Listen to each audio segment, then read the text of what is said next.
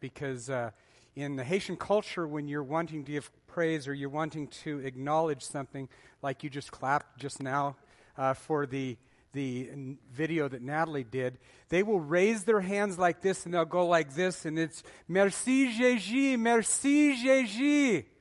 That's how they offer a praise. That's how they spend their time speaking and telling others around them that what they just heard or what they just saw was important.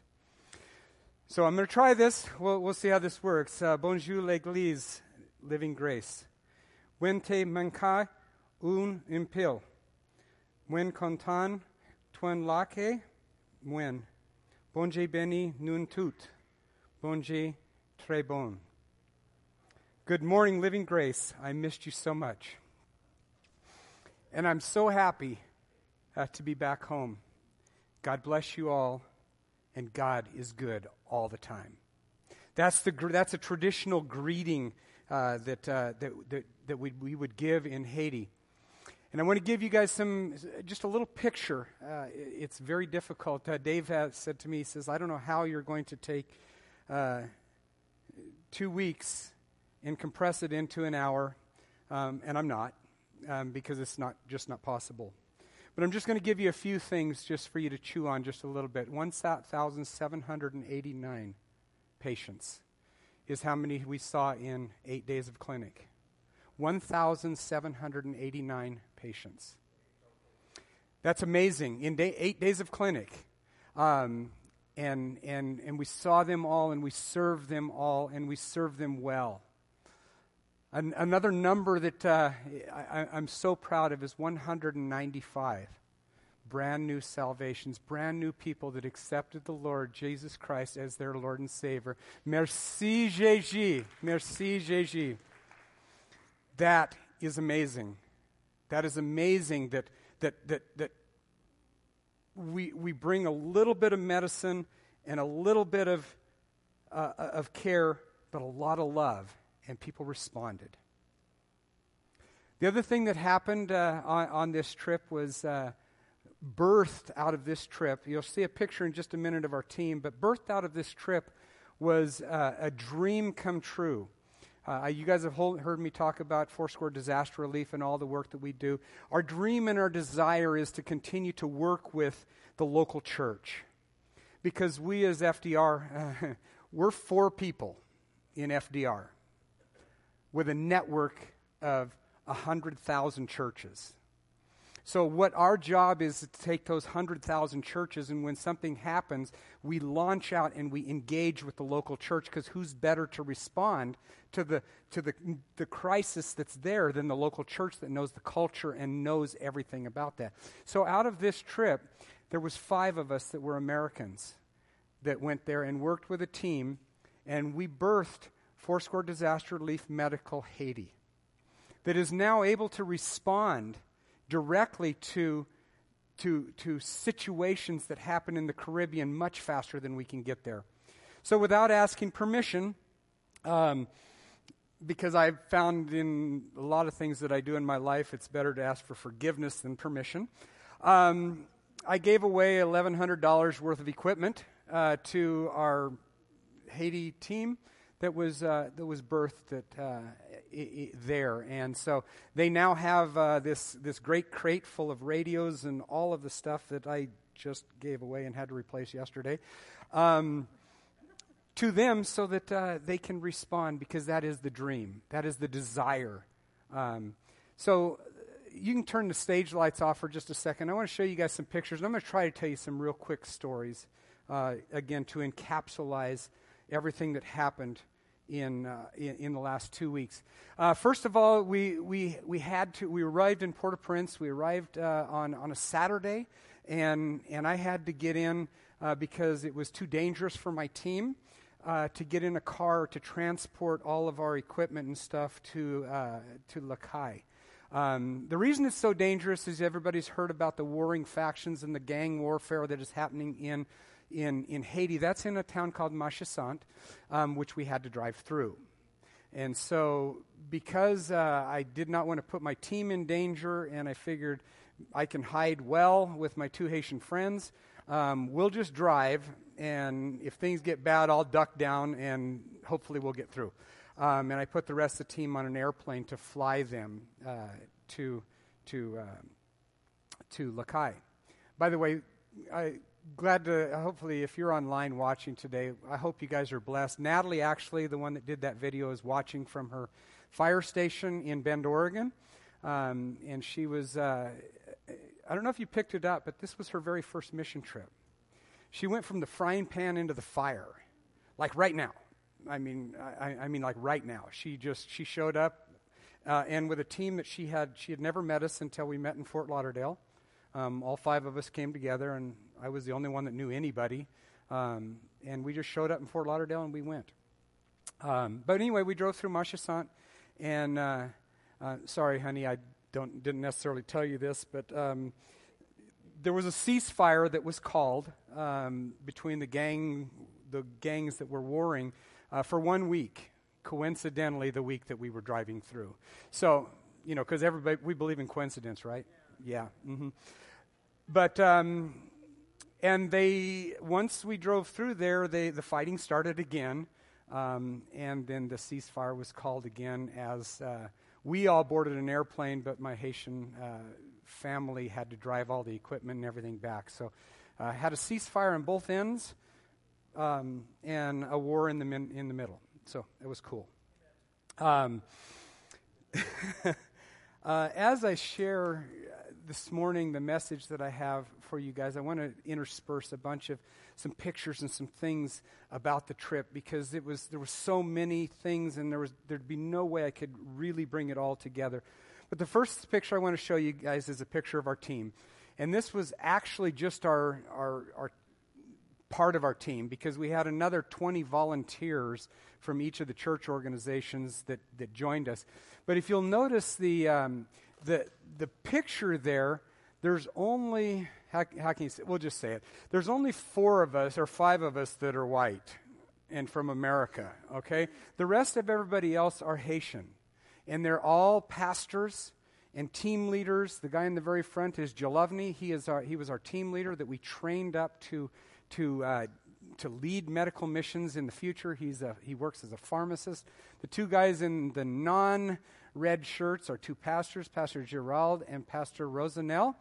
And then the rest of them are Haitian doctors, Haitian nurses, I trained a logistician who's responsible for making sure that the team gets where they need to go safely, and nobody dies, and everybody gets back where they're supposed to be. So, but that was our team. And there's a million stories around those guys, but we'll go on to the next picture.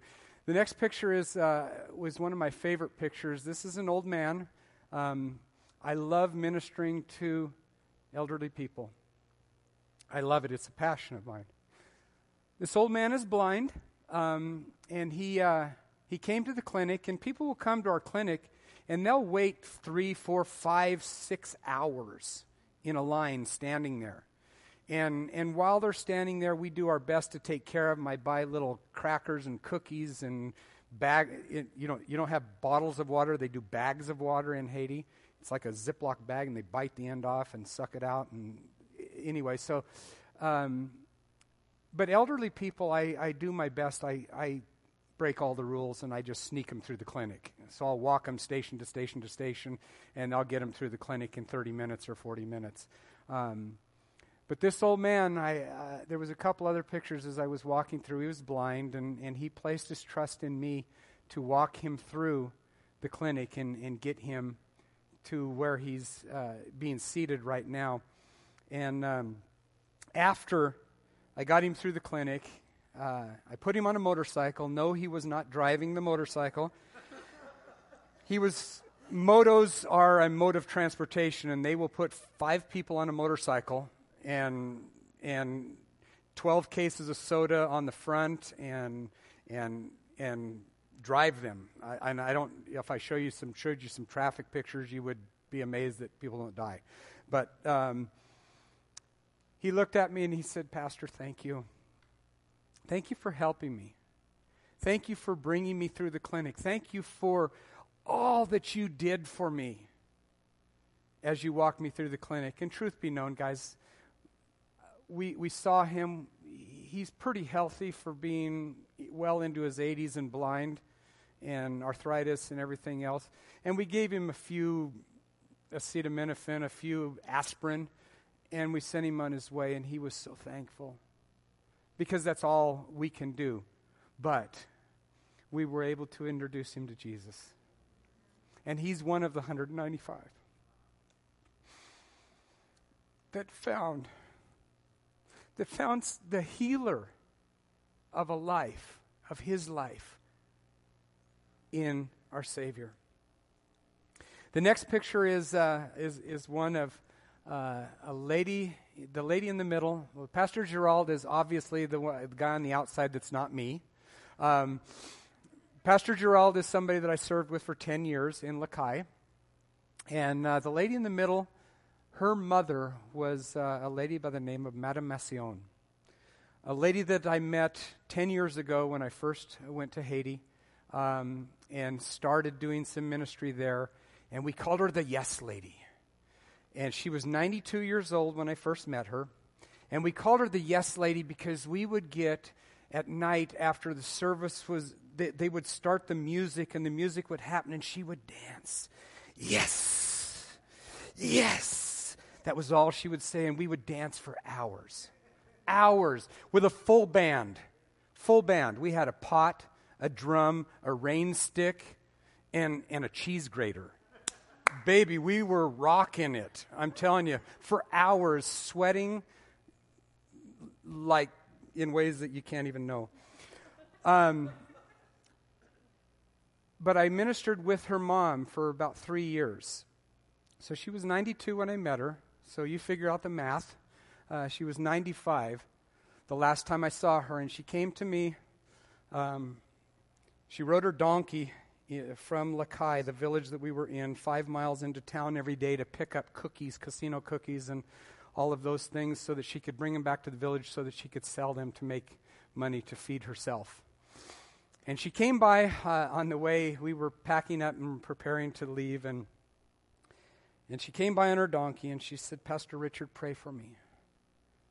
I'm like, "Madame Massion, how can I pray for you? I would do anything for you. You're an amazing person and probably one of the most special people I've ever had in my life." And she said, "Would you pray for me that I will live one more year so that I can see you once again?" And God granted that. I got to see her one more time, and we got to dance before the Lord, and yes, Lord. And we danced. And then I lost track of her because she went to live with her mom. Her mom went to live with her daughter in Port-au-Prince because mom was incapable of taking care of herself anymore. And so I lost track of her. And while I was there, I asked the national leader of Haiti and Pastor Gerald, I said, "Would you find Madame Massion's daughter? I need to see her. I have pictures of her mother that the daughter has never seen and videos of her mother dancing before the Lord that she's never seen, and I need to show her that." And I says, "This woman is so incredible and so powerful in my life. I have my credit card that I use for business has a picture of Madame Massion on it. That's how special she is in my life," and they found her for me. And we spent the next 10 days together ministering the gospel, and she was ministering just like her mother did. Though we never got a chance to dance because we didn't really get a full band, I know that her mom, Madame Massion, was watching as her daughter ministered the gospel. The next picture is myself and Jelovny at church. I got the amazing opportunity of teaching in the church, and I figured out, you'll see we're going to see that shirt that I'm wearing is the same shirt. We're going to see this morning if I can not destroy it like I did in that picture, because you're outside, it is 100 degrees and 90% humidity, and sweat is flowing from places where it shouldn't, and it is ridiculous. And I figured out why Haitian pastors wear jackets. And it is not so that they can look cool and stylish. It's to cover up the sweat that is pouring out of their bodies because it's uncontrollable. It's absolutely uncontrollable. And you'll see actually in the next picture how bad it was. It's not good. It's just not good. But people came that day, and people accepted the Lord that day at the church, and there was healing that happened, and lives were restored, and we were able to pray for a bunch of people under a tarp. The church is 4 wooden stakes and a tarp, and that's the church, and it is wonderful, and God got all of the glory. The next picture is a gentleman with, what is it called? It's a keloid. He's had this for about 2.5 years. Believe it or not, you had to lift it up to see his eye underneath it. It's kind of a gross picture. But the reason I bring that up is this man had been suffering with this keloid for years, and there was 2.5, 3 years, and there was nothing that could be done about it. But because our medical clinic with FDR was under the umbrella of the World Health Organization, the WHO, we had this amazing connectivity in what they call clusters. And our cluster was able to take pictures of this man and send those pictures out into the cluster, and the cluster found a specialist that just happened to be, again coincidence, that just happened to be in Haiti that was able to take care of this without him having to go to the United States or to England to be treated. And I didn't get to see him afterwards, but I trust that he was taken care of, and that God. So it's like this. Merci, Jésus. Come on now. There you go. Okay, got it. The next picture is a man by the name of Brutus. What a name, Brutus. So Brutus came to us. We were setting up our very first day in the clinic, and we had a line of 150 people outside, and everybody, we're trying to figure out how to get everybody in without starting a riot. Because Haitian culture is a very aggressive culture, very, very aggressive, and in order to survive, you have to learn a little bit of aggression yourself. And so I'll tell you a little aggression story that I had with Brutus. But Brutus came and he was like, "What are you doing here?" Obviously in Haitian, through translators, "What are you doing here?" "Well, we're here to do a medical claim." "No, you're not.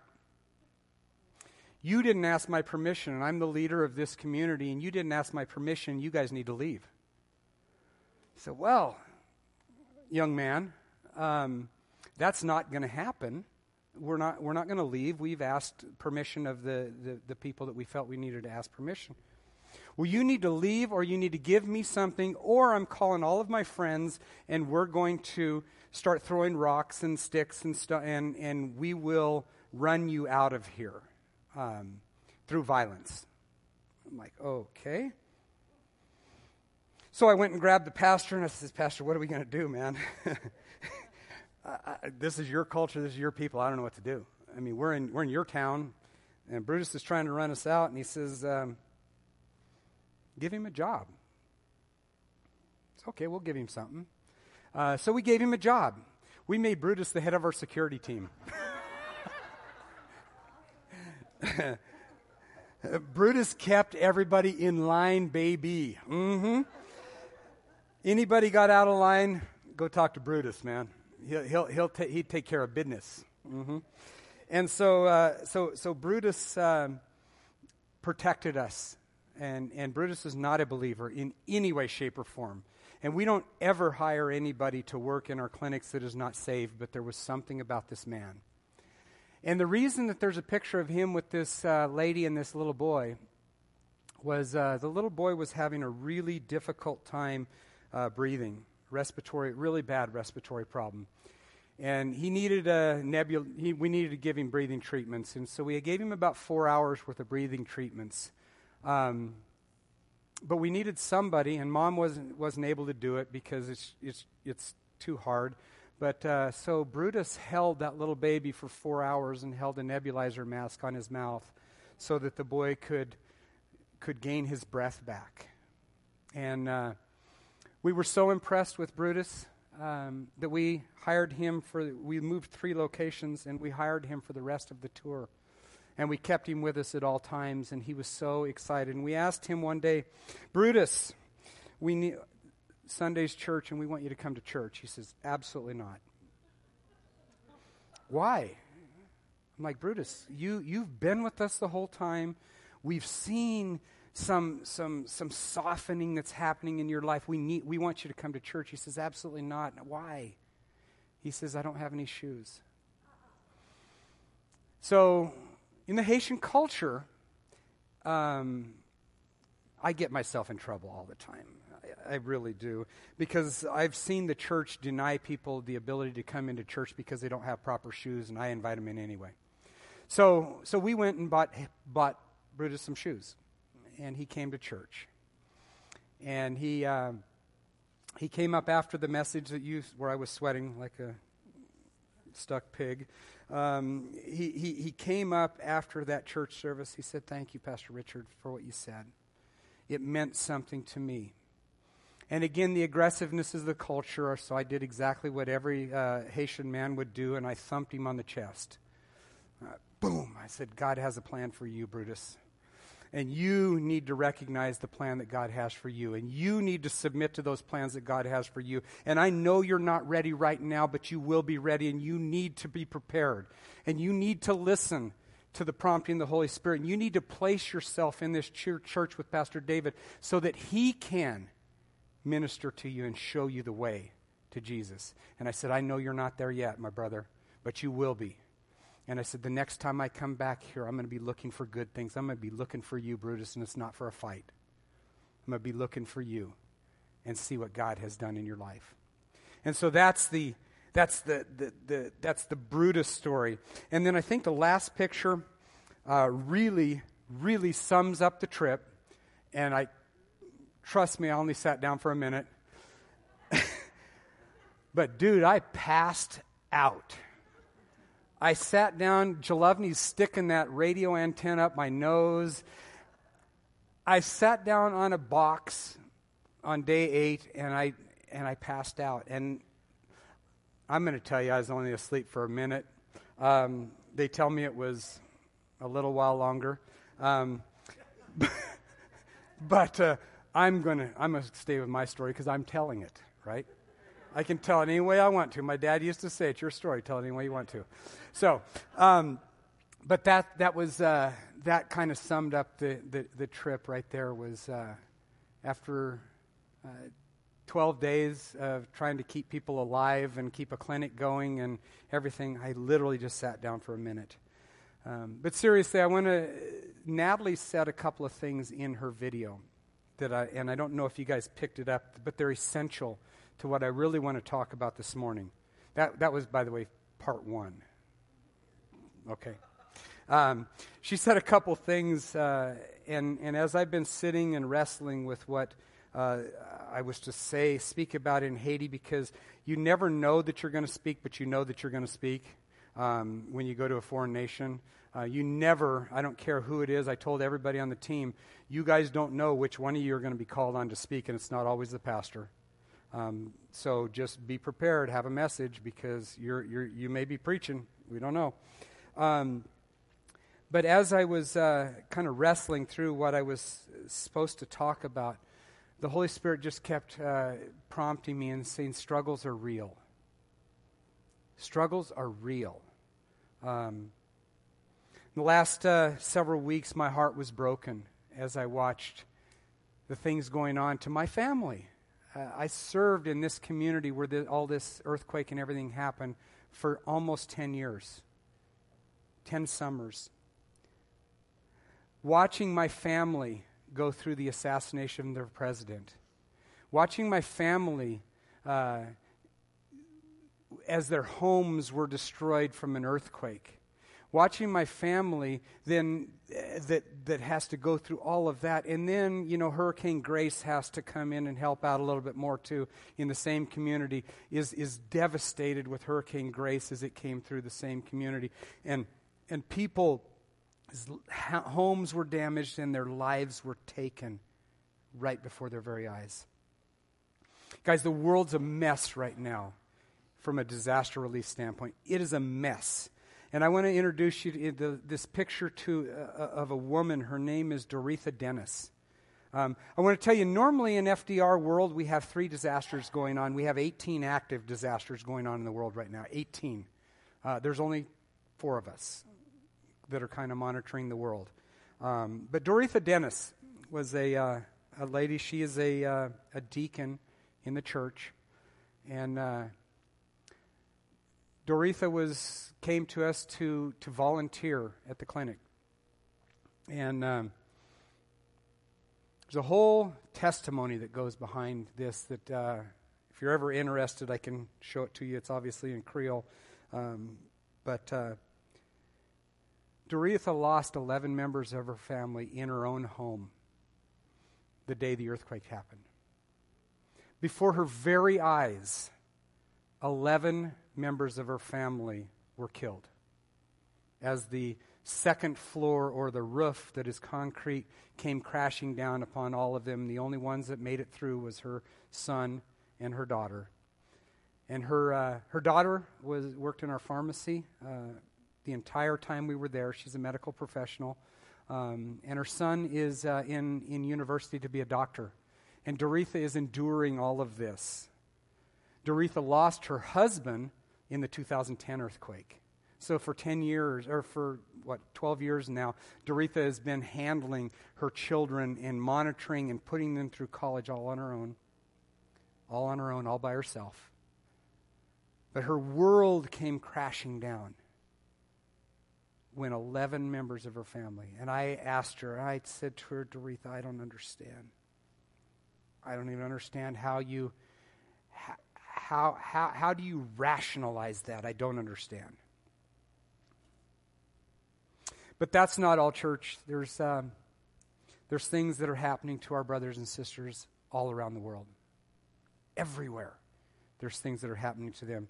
As I said, 18 active disasters are happening in the world right now that my team and I are responding to. Fires are happening right now to people in Oregon, California, Washington. People are living in the Walmart parking lot in tents. And we're sending water and food and anything that we can possibly get to them. Fires are happening right now in Turkey.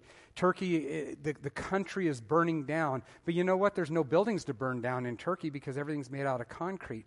But what's burning down is all of their animals. Everything that sustains life for them is their animals. That's how Turkish people live. So when Foursquare Disaster Relief responds, we don't respond with building projects and everything. We're buying alpacas and all these kind of animals to try to bring normalcy back into their life, to help them to restore their life to where it's at. People that I care about deeply, deeply all over the world are suffering. I talked to you guys about the famine and things that are going on in Sierra Leone. People are dying, literally dying from lack of food because of the famine that's caused by all kinds of factors. There's governmental factors. There's all kinds of factors. But people are literally starving to death. The floods that are happening, that just were happening in Tennessee and in China. In China, people are drowning in the subways in Beijing. Drowning. People are drowning as the banks of rivers are flowing over in Tennessee and killing people. A mine, I just sent Pastor Richie the video to just be praying for it. A mine in Sierra Leone just collapsed as people were out foraging for food, looking for food, not even mine workers. They were out doing what they normally do every day, foraging for anything that happens to be on the ground that they can eat. And a mine collapsed, and hundreds of people were trapped, buried alive. And the Sierra Leone people are there with sticks and shovels trying to dig their countrymen out. And I have the videos of that, but they're way too graphic to show in this kind of environment and this, it's heart-wrenching. And it's too graphic to show you. But just know that people are struggling. I'm going to show you a little bit of the physical, a few pictures of the physical devastation that's happening in Haiti, but I want to preface that with this. The pictures I'm going to show you are mild because the Haitian people do not want you, they don't want to be on display. We actually had one of our teammates trying to take a picture out the window of the bus. They call them tap-taps. It's an interesting story. They call them tap-taps because you tap on them and that means I want to get out. Or as they're driving down the street, you tap on them and that means I want to get in. And they always ask, how many people can ride in a tap-tap? And the answer is one more. Doesn't matter if in the back of that Datsun pickup there's 42 people, one more. One more can always fit in a tap-tap. But anyway, as we were driving by, one of our teammates was trying to take a picture out the window, and a guy picked up a bunch of rocks and was about to throw them at us because he didn't want us to take pictures of their devastation and parade them around sometimes as we do in our country. We want to take pictures of the poor little starving kids, and we want to take pictures of all of this stuff, and there's no real reason except for our own satisfaction that we sometimes want to take these pictures, and he was mad. Do not take pictures of what's going on here. If you want to come and help me pick up rocks off of somebody that's potentially dead underneath this pile, then come on. But don't take pictures. If you want to help me, come on. But don't take pictures. So I'm going to show you a couple of the pictures that were not ones where we would have been in harm's way, and they're very, very, very mild. But there's three of them I'm going to show you. That's just driving down the road in Kai, and the ground just opened up, and buildings are just they just went away. Go to the next one there. That's a home, and the front wall has gone this way, and the roof came this way, and we don't know at this point in time. I don't know if there's people in there or not. The death toll in Haiti was luckily not 200,000 like it was in the 2010 earthquake. It's only 2,207, but there's still about 600 that are missing. And I say that 600 are missing very loosely because that's with numbers that they don't keep track of people like we do. The next picture is again, a home. Somebody was living in that home. I spent hours, because that's part of what I do, perusing, looking at these videos, trying to figure out, God, what are you calling us to do? What are we supposed to do? How are we supposed to help? And seeing the devastation that's happening all over the world, and people that I dearly love and care about, watching them suffer, it's frightening. It's frightening to watch. And but after trying to think about this message and how I was going to prepare for this before I went to Haiti, and even the last week preparing for that to speak here, I've been wrestling with this, and I was reminded as I was reflecting back on the day that I accepted the Lord at a small church here in Las Vegas with my wife Jackie. And you wonder how do the two correlate? Well, I'm going to tell you. We were both baptized about a week or so after we asked Jesus into our life. And I vividly remember what Mac McClure said to me that day. Right after we were saved, right after we were baptized, he looked at me and says, well, that was the easy part. I'm like, what? I don't know what you're talking about. That was the easy part. That was hard, man. I got out of the chair. I walked up front. I said, yes, Jesus. And that was hard. What do you mean that was the easy part? He says, now you have to live out that commitment and that promise that you made to the Lord for the rest of your life. No matter what the circumstances and no matter what the struggles are that you're thrown. He also said, don't be surprised about the struggles to come. The enemy will do his best to distract you from your calling on your life. The enemy has been hard at work in recent months trying to distract me from my calling. And it is through the love of Living Grace. It is through the love of Pastor Richie and Don. It is through the love of you guys that what the enemy meant for distraction has turned into passion. Even more passion than I've ever had in my life. The enemy cannot stop what the Lord has started. And I will not allow that. I never realized how profound those words would be that Max said to me. So struggles and the battles in life are real. They are very, very, very real. Devastation and heartache are all part of our lives, saved or not. And there's no promise that when we're saved that we won't have struggle.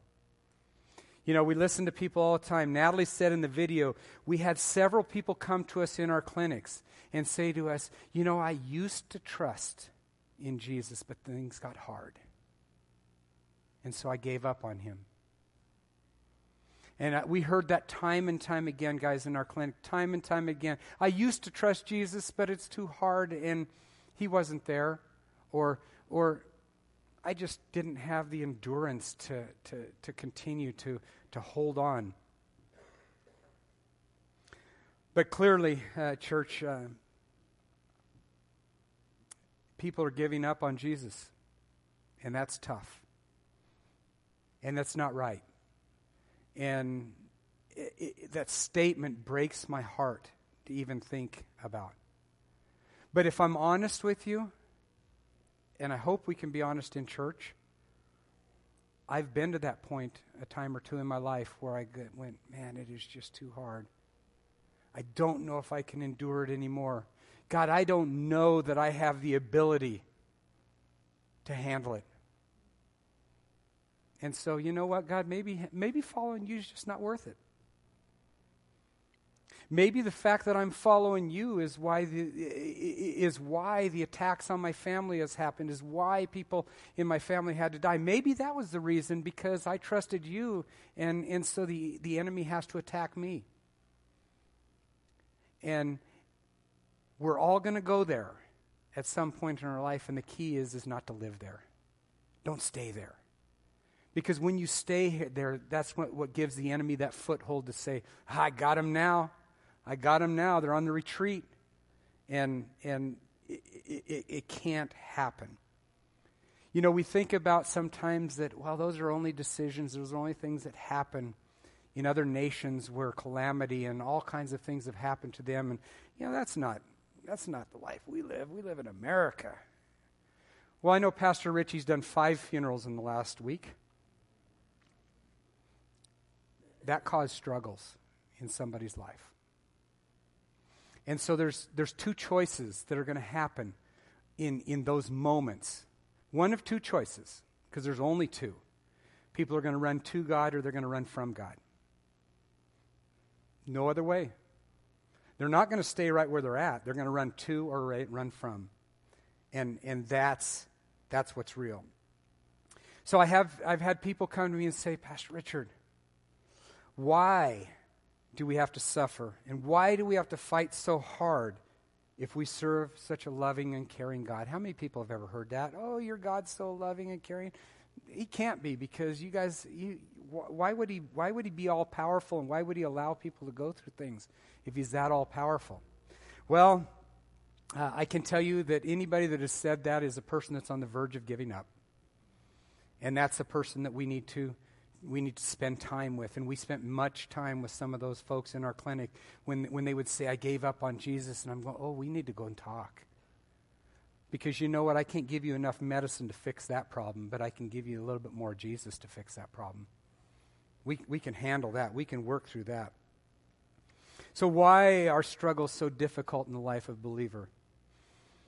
And I respond simply, why would we not have to suffer? And why would we not have hardship? We live in the same world, same broken world both believer and unbeliever. We come from the same Creator, and we have the same human condition. So why wouldn't we suffer? Of course we're going to suffer. And so you look at it just a little bit further in John 16:33. The Bible tells us, I have told you these things so that you may have peace. In this world you will have trouble, but take heart, I have overcome the world.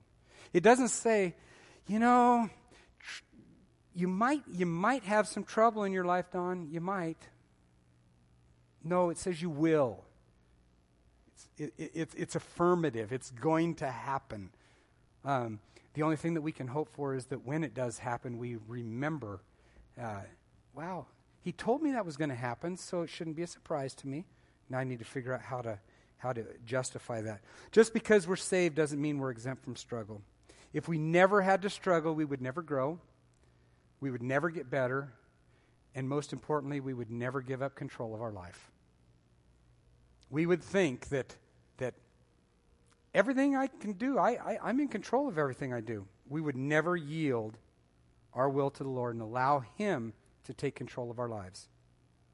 James 1:2-4 says, consider it pure joy, my brothers and sisters, whenever you face trials of many kinds, because you know that the testing of your faith produces perseverance. Let perseverance finish its work so that you may be mature and complete, not lacking anything. And again, the question's asked, how could a loving God allow His creation to suffer? Well, He can and does allow us to suffer in the same way that He allowed His Son Jesus to come to this world and to suffer and die on the cross for our sins. If God's going to send His Son into that, what makes us think that we're above that? Because if we were above that, guess what we would be? We would be God, and we're not. Right? If we're above what God would do, then that makes us God. And we're not. But why? Why? I don't understand why. And the question keeps coming. Why?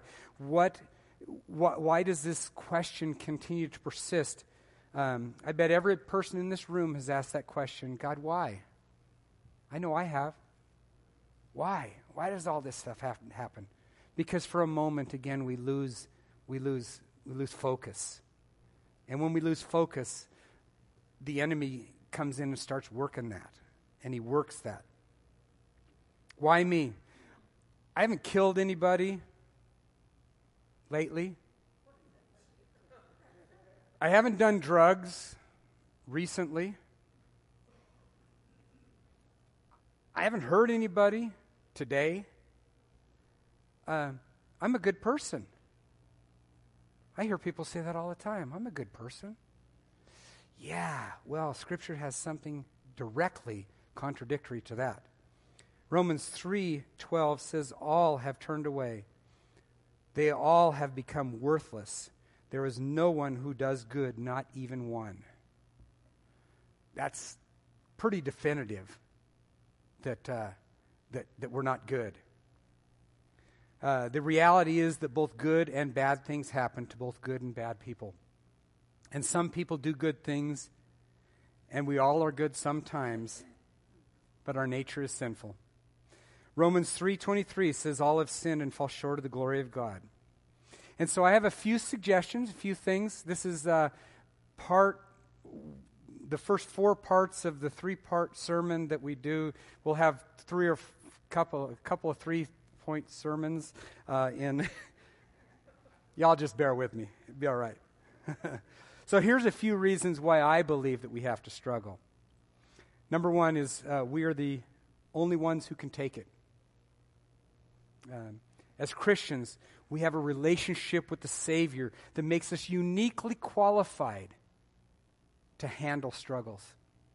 Who is better to handle struggles than ones that walk hand in hand with Jesus? Man, if that doesn't give us some strength to suffer through our struggles, knowing that Jesus is right by us. My wife used to do cross-stitch years ago, and she did a cross-stitch, the poem Footprints. And anybody that's ever been in the Christian world for any amount of time, it's talking about, walking down the beach and there's two sets of footprints. And the person says to God, God, every time I was struggling in my life, I only saw one set of footprints. Why'd you leave me, God? To which the Lord replied, I didn't leave you, I was carrying you. And we have a God that will carry us through our struggles. And he promises he's going to, so that, again, that makes us uniquely qualified to handle struggles. Philippians 4:5-7 says, the Lord is near. Do not be anxious about anything, but in every situation, by prayer and petition with thanksgiving, present your requests to God. And the peace of God that transcends all understanding will guard your heart and your minds in Christ Jesus. The second part is the Bible talks a lot about suffering. So we should be prepared for struggles. I've told mission teams that have gone out with me before that I says, guys, be all up in your Bible, be all up in your devotions, because in the next few weeks leading up to the opportunity to go on mission, the enemy is going to be all up in your business. And he's going to do everything he can to distract you. And so just remember what I told you, because when it happens, not if it happens, but when it happens, you're going to say, oh yeah, that's right. Pastor Richard told me I was going to get jacked up in this moment, and the enemy was going to try to distract me. And so that's about the same thing about struggles. The Bible tells us that we're going to suffer, and so it shouldn't be a big surprise. It's not a big surprise to the Lord. He knows. He knows it was going to happen. We also serve a God that has all of our joys and all of our sufferings in his hands. The things that happen in our lives, the suffering, that are not a surprise. He knew it was going to happen. Some would say he orchestrated. I don't believe that. I think he allows things, but it wasn't a surprise. He knew what was going to happen. And the fourth thing is Jesus endured more suffering and torturous death on the cross. And if he endured suffering, it makes us think we'd be exempt. If Jesus is willing to suffer and die for us, what makes us think we would be exempt? That would be foolishness for us to think that we were exempt. 2 Corinthians 4:16-18 says, therefore, we do not lose heart. Though outwardly we are wasting away, yet inwardly we are being renewed day by day. For our light and momentary troubles are achieving for us an eternal glory that far outweighs them all. So we fix our eyes not on what is seen, but what is unseen, since what is seen is temporary and what is unseen is eternal. And then the question persists, so I guess there's no answer to my question about why me. Oh, church, that couldn't be further from the truth. Perhaps the biggest reason for suffering in our lives is that God is using our struggles to strengthen and grow our faith so we can help others in similar situations. I can't tell you how many people I've been able to counsel over the years that I've been in ministry that are involved in drugs, and I can counsel them because I was that. I've lived in those shoes. I've lived in that life. I've lived there. I know it. I don't have to say, geez, I think I understand what you're going through. No, I understand. I understand. And so it gives us an opportunity. God takes our struggles and the things that he allows us to go through, and he uses them because nothing's wasted. God doesn't waste anything. He takes those struggles and he uses them for his glory so that he can bring somebody through. I have spent many times ministering to people that my senior pastor couldn't minister to because he had no idea what they were going through. But I did. And so that's why God, he doesn't waste anything. He allows us to go through some things. Romans 8:18 says, I consider that our present sufferings are not worth comparing to the glory that will be revealed in us. God wins. We win in the end. You know, this is one of those cool things. I was listening to somebody the other day, and they said that their wife always reads the end of the book first.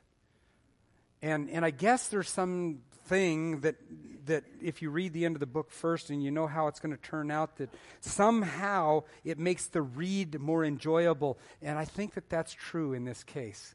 Because guess what? In the end, we win. And then you talk about all these scriptures talking about we're going to suffer and we're going to have to persevere. And in the end, we win. So if we read all of that stuff before in light of the fact that we win, wow, doesn't that make the read a little bit easier to handle?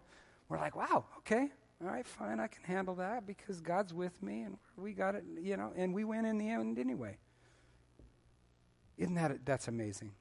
So the scripture that I want to concentrate mostly on today and hope that you can find encouragement in it is 1 Peter 1, 6 through 9. In all this you greatly rejoice, though now for a little while you may have had to suffer grief of all kinds of trials.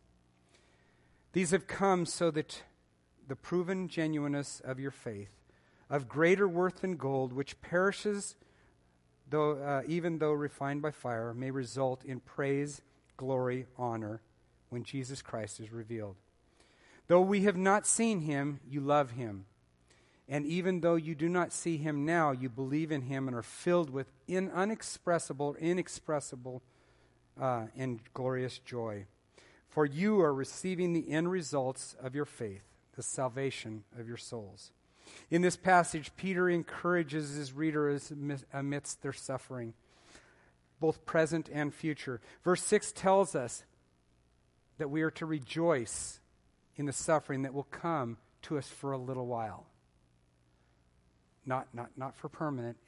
We're going to suffer for a little while. This misconception has led people to believe that all the struggles will go away once they accept the Lord. I just don't find any truth in that. I've never read that. Can't find it anywhere. I've looked because I want to say, Lord, no, it's not there. It's not there. I'm here to tell you that couldn't be any further from the truth. Christians will have family drama. They will have financial problems. They will get sued. They will have marriage problems. They will get cancer. They will get sick. And eventually Christians will die. Sorry. It's just, that's the human condition. The human condition that we're all part of.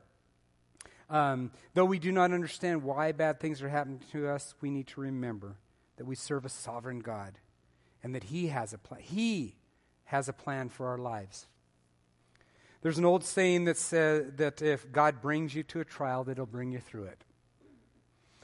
If you're not going through something right now, if you're not struggling with something right now, don't worry. It'll happen in the next 5 minutes. Or 10 minutes. Because it's going to happen. We're going to struggle. This life does not exempt us from struggle. But remember that God is not surprised by anything that we're going through. He knew it was going to happen before it happened. And I think we should continue to look to Scripture to find the encouragement we need amid struggle. Verse 7 and 8 of 1 Peter tells us that like fine gold, the Lord will use fire to refine us and to strengthen our faith. I've been told that, and experienced this, that when again, I think I said this before, when people struggle, that that'll cause them to run to or run from Jesus. They're going to go one or the other direction. And I pray that you will find rest in the knowledge that God is still sovereign and he's still on the throne. And even though we don't see him or we don't feel him sometimes, he is there. He is there. He promises us he'll be there. And we don't have to feel him every moment to know he's there. That's what faith is. And we're supposed to be faithful. So instead of asking, why me? And why things happen, maybe we should look at our struggles with a new set of responses. And I'm going to give you 3 new sets of responses. How about you? Ready for that? Confidence. Maybe we should look at our struggles with confidence. in God that He knows what's best for us. God knows what's best for us. And again, sometimes He has to take us and shape us. Maybe God's even possibly leading us into a better future. We don't know. We don't know. I don't remember many times driving home at night when in my younger days. I don't remember driving home many times because I was so out of it. But God took that struggle that I was going through and has changed it into a ministry where I can help people. You know, by knocking off the rough edges, that's what makes us smooth. You know, that's how you polish and rocks, is they put them in a tumbler and let them bang on each other and knock the rough edges off. Man, and it is painful. I don't like it. I don't like it at all. But maybe right now you're in that tumbler. And God's just rocking your world a little bit to knock some rough edges off of you. Because as those stones bang and rub up against each other, that's what makes them shiny and smooth. Maybe God's polishing us for a better future. Perseverance is the second one. We can face our struggles and not give in to bitterness and despair. If we could persevere through that, if we can look to God and say, God, I know you have something. I don't know what it is, and I don't have to understand, but I know you have something. That we would allow each struggle we encounter to shape us and to mold us into the future that God has for us. I found that, again, God uses those challenges in our life to uniquely train us. And maybe we can, the third thing is maybe we can look at our struggles with courage, that we need not be afraid, that God will carry us through everything we encounter if we just ask Him. He will carry us through if we just ask Him. So how do we deal with our struggles? This is simple, but not easy. We serve the Lord wholeheartedly, even during a real struggle. But verse 9 tells us we can rejoice amid our struggles because struggles are the evidence of our salvation. You know, if we don't struggle, there's nothing to be saved from. Right? When I asked Doretha, the lady that lost 11 of her family members, how she endures, I said, Doretha, when I was there, the earthquake had only happened 2 or 3 weeks earlier. I said, how, Doretha, do you endure? I don't understand. How? How are you here serving in this medical clinic? How are you even able to get yourself out of bed? How? And she said, God knows what's best for me. And it's not my right to question Him in His sovereignty.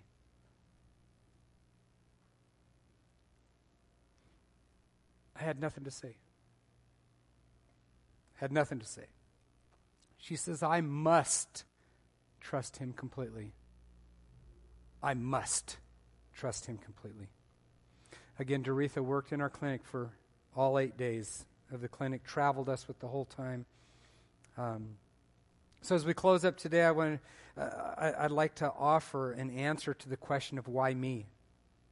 I've given you a whole bunch of other things, but we can rejoice in our struggles because we are secure in the Lord no matter how hot the fire gets.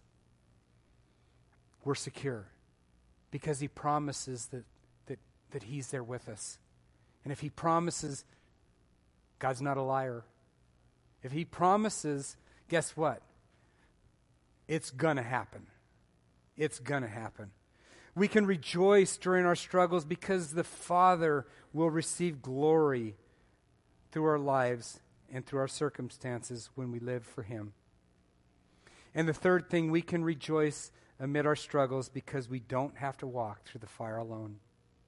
We have a Savior that is there to walk with us, that's there with us the whole time.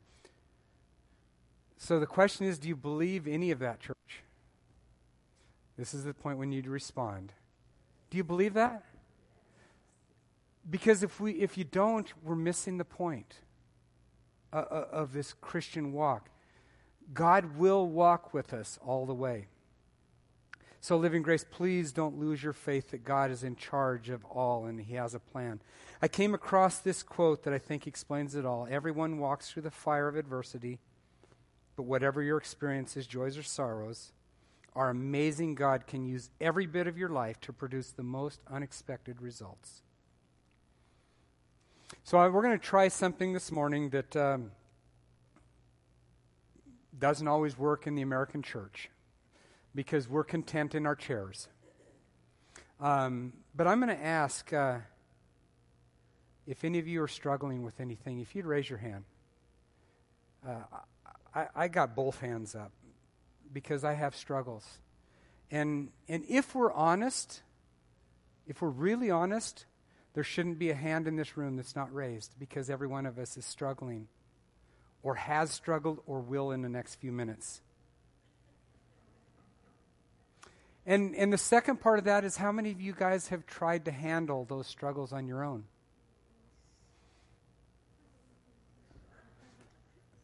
Yeah, because we do. Again, the human condition. Well, today I challenge you to recognize that you cannot handle it on your own. And I'm going to ask you to come forward right here so that we can pray with you.